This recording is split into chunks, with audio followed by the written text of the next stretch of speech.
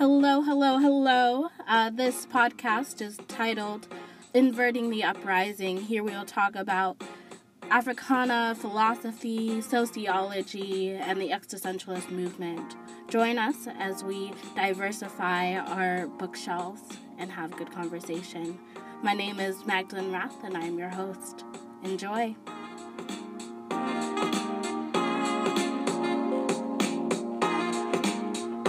Chapter 7, verses 16 and 17. Yes, sir. They shall hunger no more, neither shall they thirst anymore. Preach, preacher. For God shall wipe away, yes, sir, every tear from their eye. Yes, sir. Get ready for the revolution. Come on. What you say? Come on. Do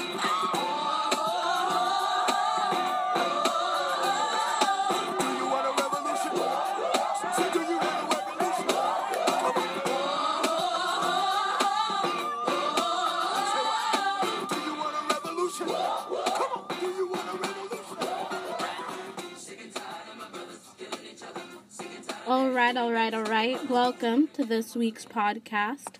If you are not familiar with that song, it was Kirk Franklin's Revolution. You should definitely listen to it.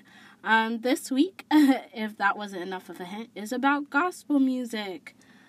Drum roll, please. So exciting. I wanted to talk about gospel music because, one, it connects to the topic of Black suffering, which is central to the impetus for the Black existentialist movement.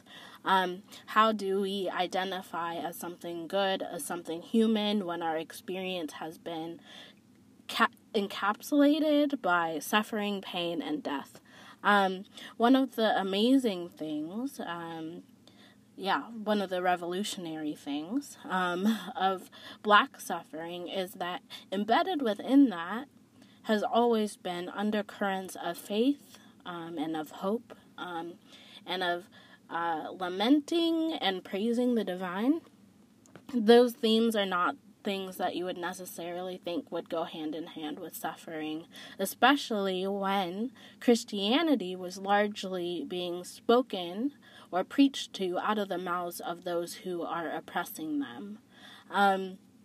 Throughout gospel music, there is several appeals to the divine for to be saved, first and foremost, but also a recognition that there is a kingdom, a life beyond this one that is safe, where there is no tears, where there is no suffering.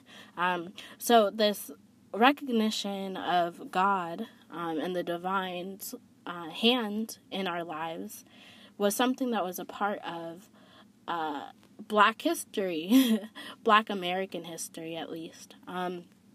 I think this is really interesting because this is one of the primary divisions between Black existentialism, this movement of Black empowerment, and the classical existentialist movement. In the classical existentialist movement, there is this rejection of divine. There is this ultimate skepticism about powers outside of us. How can they actually, are we being deceived? That's a Cartesian question. Are we being manipulated by something that is supposedly holy? So I think this is a topic that these conversations are at odds with each other, or historically at odds with each other, I should say. But it's an important question to ask. How can you question yourselves? How can you question yourself rightly? How can you question yourself without a presence of the divine? What hopelessness does that render the individual? And the presence of God is an explanation. Words. Oh my goodness. Is an exclamation of hope.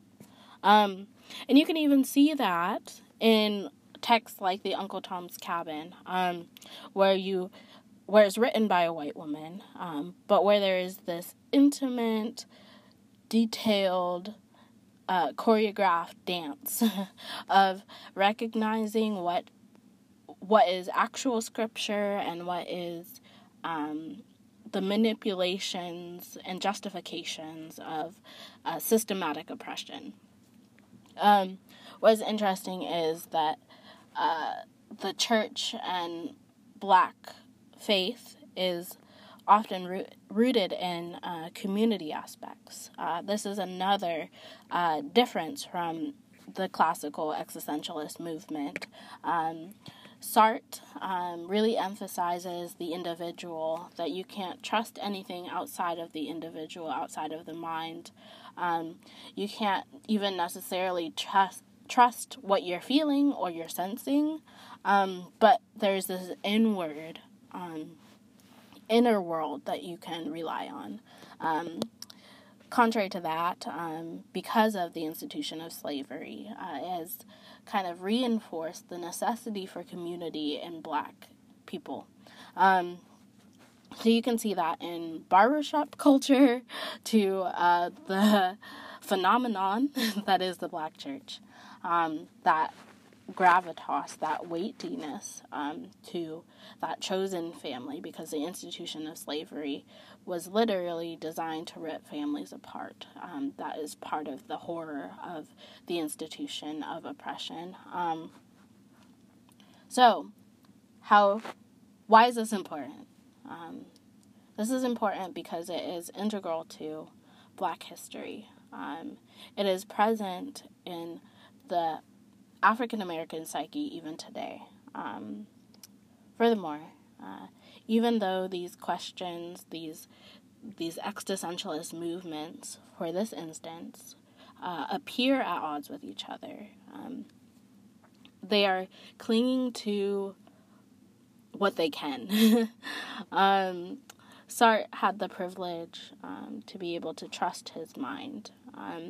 However, African Americans have been in slavery and in Jim Crow era were reduced to brutish existence, were tried to put in boxes and defined.